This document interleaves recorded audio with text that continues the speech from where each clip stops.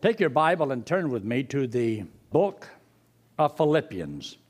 The book of Philippians and chapter 1. Philippians in chapter 1.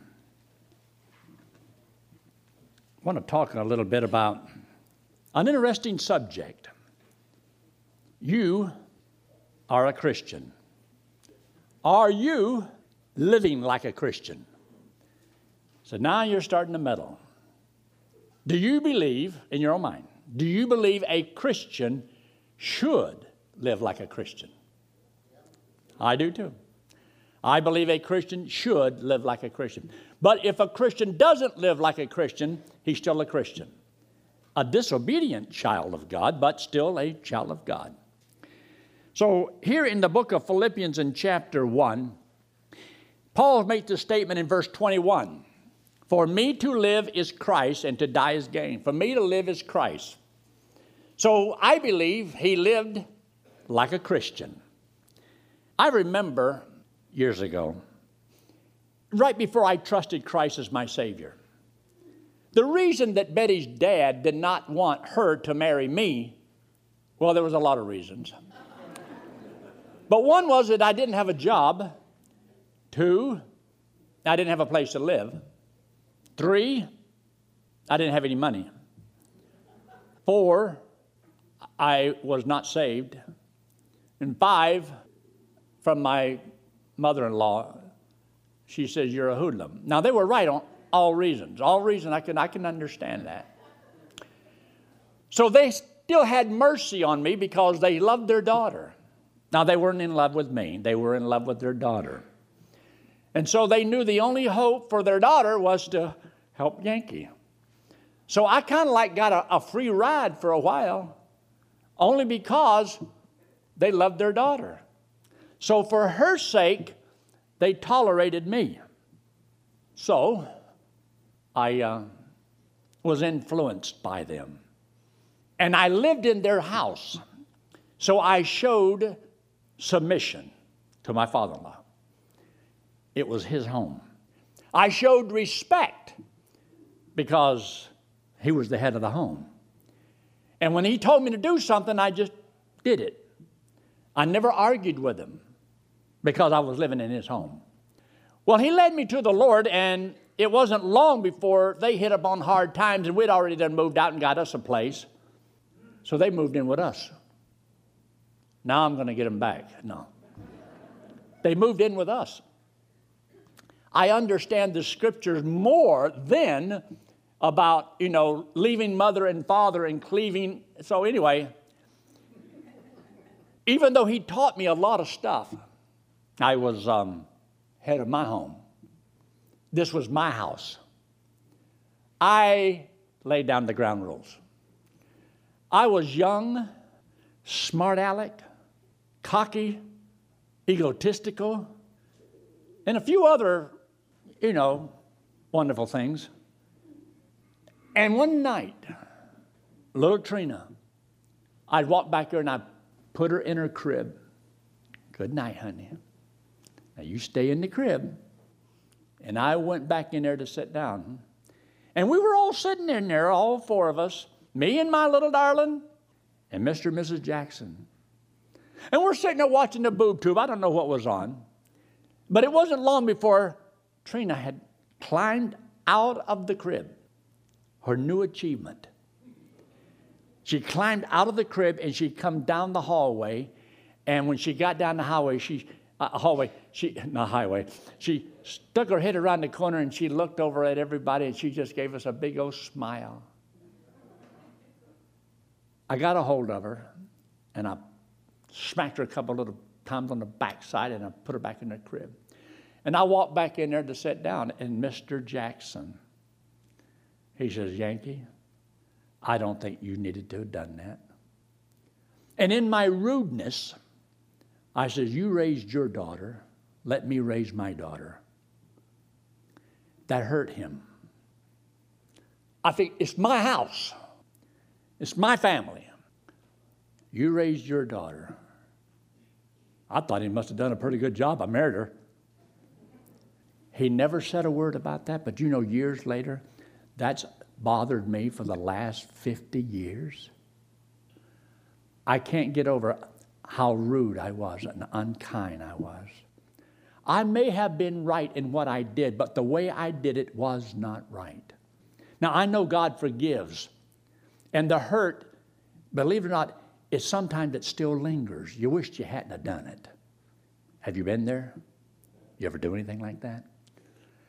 Tore me up. I trusted Christ as my Savior, and I was living in this body for 18 years before I allowed the Lord to move in. When the Lord came to move into my house, I wanted to make sure that He knew and understood this is my house, my body. I can live how I want to live. I can do whatever I please. My house. And then one day I came across a verse. You have been bought and paid for. This ain't my house. This ain't my house. You say you ain't supposed to use the word ain't. I know it ain't. But it's not my house. And you have no idea how that hurt me, that I said those rude, cruel things or thought them. If I didn't say them out loud. I thought I can do whatever I want. I'm God's child, yes, and I took the free gift of eternal life, but I can still do whatever I want to do. You know, growing in the Lord is not the easiest thing in the world. Accepting a free gift of eternal life is a piece of cake. Sure. A gift, free, I'll take it. But this thing about who owns the body, now that was a different story altogether. So there's been times over the last 52 years I've had a little struggle with what I want to do versus what He wants to do. But when I realize this is His house, I'm just living in His house. And if I live in His house, I should live by His rules. Now you think about what I'm saying, because what I'm saying is the truth. Your body doesn't belong to you anymore. It did. You had control of it, or the devil controlled it. But now my body belongs to the Lord. And I guess I need to learn how to live. How to live. How you living? How you doing? Are you arguing and fighting with God on certain things? Does God have the right to tell me what, since I live in His house, where I can go and can't go? What I can see and can't see? What I can say and can't say? What I can hear and can't hear? How much of my body does He own? How much of my mind belongs to Him? Glorify God in your body and in your spirit, which are God's. So now I know I belong to Him and He has the right. Now, He could say to me, if you don't want to live the way I want you to live under my roof, I could ask you to move out. You know what that would mean? Do you know what it would mean if I had to move out of His house? It means that I'm no longer in this world.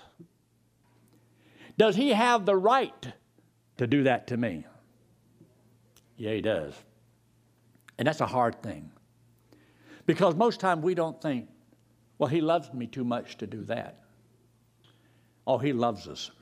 He loves us dearly. But I also want you to know there's a verse in the Bible. I want you to take a look at it with me. Found there in the book of 2 Corinthians in chapter 5. 2 Corinthians chapter 5, verse 17. And notice what it says here in this verse. Therefore, if any man be in Christ. Okay?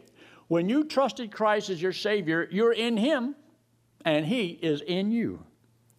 But this says, any man that's in Christ, he is a new creature. Means he's a new creation. Their new birth was created by God. And therefore, I have a new birth that came from God, and there's something that God wants to have happen in my life. Now remember, salvation is free. You're saved by grace without works. You don't earn it, you don't work for it, you cannot buy it. So God gives you eternal life, and He'll never cast you out and never lose you. You're going to heaven when you die. But as a child of God, yes, you can be an obedient child or disobedient, but you're still His child. Here He's talking about this is a new position, a new standing. You see, I once was a child of the devil going to hell. Now I'm a child of God going to heaven. This is totally different from this one. This has changed. You see, God didn't change my old sinful nature. He simply gave me a new one, a new birth. Didn't change the old one, gave me a new one. So this new birth that's born of God is separate from this other one. This is a new creation. Old things are passed away, means this new old condition is passed away. God no longer sees me as a lost man. God sees me as a saved man. Not as an unbeliever, but as a believer. As a saint, not an ain't. He sees me in Christ. That will never change. Therefore, He makes this statement. Old things are passed away. Behold, all things are become new. Now, when you got saved, everything didn't change and everything didn't become new. You might have hoped it would, but it doesn't generally. You may have new desires and you make different choices over the old one. But you still have the old sinful desires. God doesn't take those away. He gives you something better, gives you something new. Now it's up to us to decide whether or not which one will I allow control my life. So God wants us to yield our lives to Him. So He says to live in Him. Are you living for the Lord? Are you a Christian? Should you live like a Christian? Are you living like a Christian? You see, everybody needs to think about, what am I? I am a believer in Christ. I'm a Christian. Have you ever heard people say, that person's a hypocrite? He's a hypocrite. He says one thing and he lives another. Did you know just by the very fact that you let somebody know that you're a Christian or a believer in Christ, a lost man expects you to live like a Christian? Even a lost person will tell you, hey, I thought you was a Christian. You're not supposed to do that. Do you know there are some people that will test you to just see what they can make you do or get you to do and how mad they can make you, just to see how you're going to react? You say they wouldn't do stuff like that. The world is full of them, and they will. So I want you to see this verse. Look in the book of Romans in chapter 15. Romans and chapter 15. The Bible tells us in His Word that we are to learn. Now, there's a verse, it says in the book of Matthew in chapter 11, come unto me, all ye that labor and are heavy laden, and I will give you rest. Take my yoke upon you and learn of me. Let me just ask a question. Are you learning? Are you learning? Are you learning spiritual truths? Do you put yourself in a place to learn spiritual truths? How much spiritual truth do you want to hear? If you like to live in this world, you have a body that is hungry, and it must be fed. How many times do you want to feed your physical body? How many meals would you like to have? Don't answer that. Said, I only eat one meal a day, all day long. But spiritually, how you doing? Some Christians are so spiritually skinny they could use a Cheerio for a hula hoop. So they're in bad shape. Some of them might need to put on a little weight. Some are maybe all they do is just eat, and they might need to, do some exercise, start doing something to God. See, that's what happens when you just feed on the Word of God, but you never do anything with it. So the Bible tells us some things that would help us. So here in chapter 15, I want you to look there in verse 4.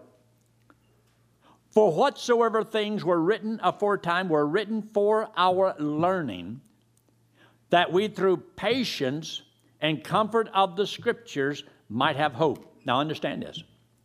The Bible teaches us that tribulation worketh patience. And through our learning, things you're supposed to learn from your tribulations is to teach you patience and to give you comfort. because you saw how God blessed you in the midst of your trials and tribulations, brought you through, and from that you gain comfort because you've gained wisdom. You understand what it means to trust the Lord in the midst of a problem. You are learning that, aren't you? Or when you have problems, how do you respond to them? How are you doing under pressure? Now, you're a Christian. How you doing? Are you living like one? Do you act like one? Do you think like one? When you have everything seems to go wrong, how you doing? I fall apart. All right. That's a dead sign of an undisciplined mind. It means that you're not trusting the Lord like you should. So therefore, tribulation and those things that causes you to fall apart should reveal a weakness in your Christian life so that you'll know how to correct it. And he says, count it all joy when you fall into divers temptations, all kinds of problems. See, God doesn't just give you one problem. He gives you all kinds. Sometimes he gives you a whole bunch at one time. You ever heard that statement? When it rains, it pours. Well, God allows that. You see, sometimes it's to stress you out. Because if you really did trust the Lord, you could cast your cares upon him because you knew he cares for you and it won't bother you so bad. But if you're not really as strong as you think you are, those things will reveal your pride. That you don't know it all, you can't do it all, you can't solve everything, and you need him. So it causes you to go to the Lord and ask. And the Bible says, and he will give to you. But he says, you must ask in faith, not wavering. Because a double-minded man is unstable in all of his ways. So do you believe that your Heavenly Father loves you so much that he spices up your life so it's not boring and drab, and he gives you all kinds of problems in life because he wants to teach you something? How you been learning? Have you ever heard this statement? Some people live and learn, some people live and never learn. Live all their life, never learn. And as a Christian, they never grow because they kind of keep taking the same test over because they never learn the lesson. And you just repeat, never growing stronger in the Lord. And don't think just because you've done, well, I done already had my quota for this year. I assure you, you haven't reached your quota. It means that you haven't, Lord, I've had enough this year. I don't need any more patience. Because tribulation worketh patience. And you think you're doing fine. Well, see, God reveals to you sometimes not how far you have come, but how much further you need to go. So there's things that are going to happen this week, or maybe it'll be next week. But whenever it is, things are going to come. Trouble's on its way. But the things that happens to you, most of them are designed by God to build your character. Because God in heaven is going to reward you for your faithfulness. Faithfulness doesn't have to be faithful if nothing happens. It's when things seem to go wrong that you have to prove your faithfulness. True faithfulness to the Lord is remaining faithful when it appears God's let you down.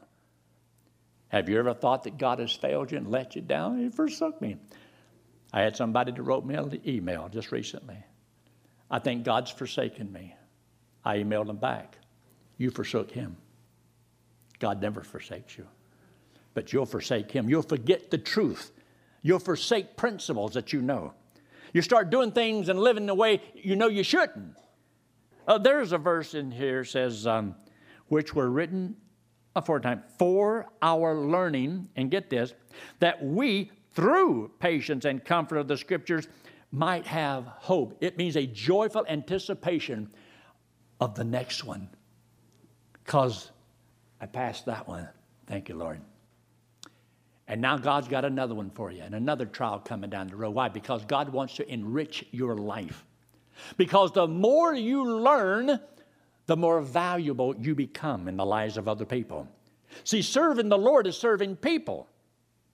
You don't want to listen to somebody who's never had anything go wrong. You want to hear from somebody that suffered like you suffered and knows what you feel and what you've gone through and can experience that. Well, God wants to comfort you so that you can comfort others with the comfort wherewith you have been comforted. That's 2 Corinthians chapter 1. But it's all there. I want you to take your Bible and turn to the book of Proverbs. The book of Proverbs. All the way back there in the Old Testament, a book of wisdom, very important book. The book of Proverbs and chapter 3. A lot of people memorize these two verses, and it's a good verses to memorize, but then they forget to apply it. Look what he says. Trust in the Lord. This is in verse 5. Trust in the Lord with all thine heart. Lean not unto thine own understanding. I'd like to ask you a question. Yeah, which way are you leaning? Lean not unto thine own understanding. But is that the way you're leaning? Did you know that the way you lean could determine the direction you fall? You know, a tree in the forest, if you cut it down, you know, you can cut a certain way and you can cause it to fall, whichever way you want it to fall. No, I don't do that. I just say, get a stick of dynamite, blow the thing smithereens. But you got to learn from what God wants to teach you. Lean not unto thine own understanding, but in all thy ways acknowledge God, or thank God, and he shall direct thy path. Now, which way do you lean? When there's something that seems to go wrong, do you trust yourself more than God? Or do you trust God more than yourself? Do you think you already have all that you need to know and you don't need any more knowledge? You see, learning the Word of God is the knowledge by which you're to trust. And when you don't come to Sunday school or church or Sunday night or Wednesday night because, well, you can't, maybe because you work or whatever, but when you can and you don't. Or you don't study the Word of God during the week. Did you know every bit of knowledge that you did not learn is going to cost you? The Word of God is complete and thorough for the man of God to be complete in whatever it is God wants him to do. So when you don't know something, it costs you something. That's why God wants us to know His Word. Because the Word of God, all of it, every story in the Old Testament, God wants you to know those stories.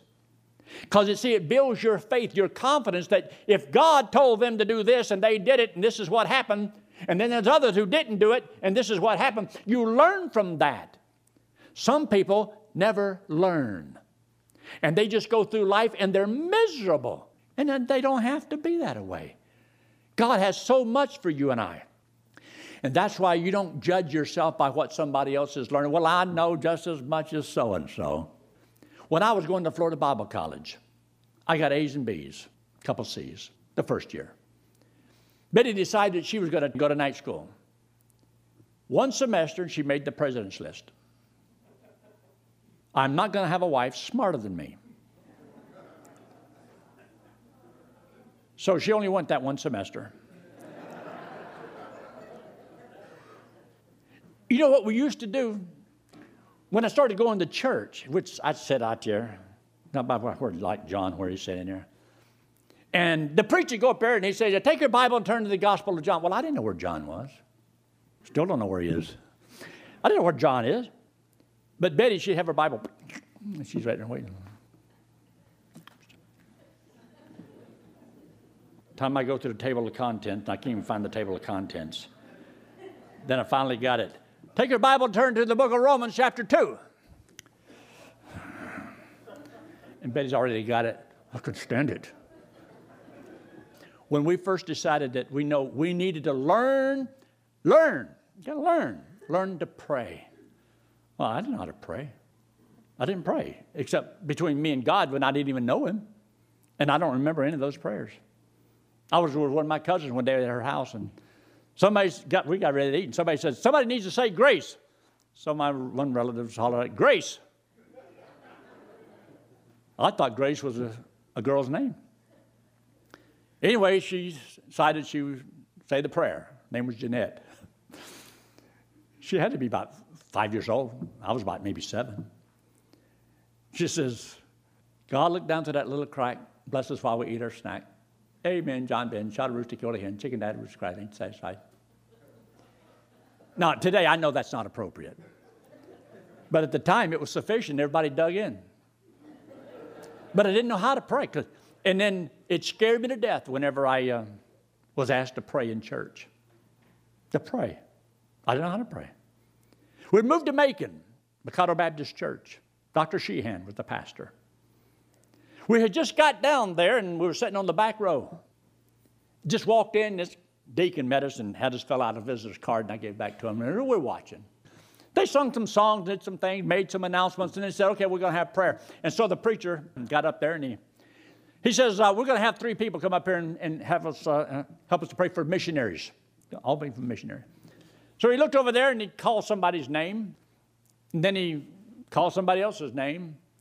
And he says, we have Brother Ralph Arnold. He's visiting down here with us. And so we're going to ask him to come up and close in prayer. And there must have been about 500-600 people there that night. I'm sitting in the back row. I told Betty, I says, did he call my name? I didn't have hearing aids then, and I heard very well. I knew he called my name. I says, I'm not going. She says, Yankee, you got to go. I said, I'm not going. That guy got up and started up. That guy got up and started up. And people started turning around and looking. I said, I'm not going. I said, no, I'm not going. I was scared to death, petrified. Finally, she elbowed me. That woman's got the wonderful elbows in the world. Right between third and fourth rib, you know. I got up and I started down the aisle. And when I got up there, the preacher went over there and sat by the piano. This other guy came up here and he took a seat, and they had one left, and that was for me. I sat down there. And so the preacher says, brother, why don't you go ahead and play? So this guy got up there and he prayed. And he grabbed a hold of the horns of the altar. Oh, thou most gracious heavenly Father, creator of heaven and earth. And I'm sitting there, I'm shivering. I had never heard anybody get God's attention like that before. I'm serious. And I thought, I got to pray like that. I'm a Georgia boy. And I thought all of a sudden, the only prayer I knew was, as I lay me down to sleep, I pray the Lord my soul to keep. And I didn't think this is not going to be appropriate. And I have no idea how to pray.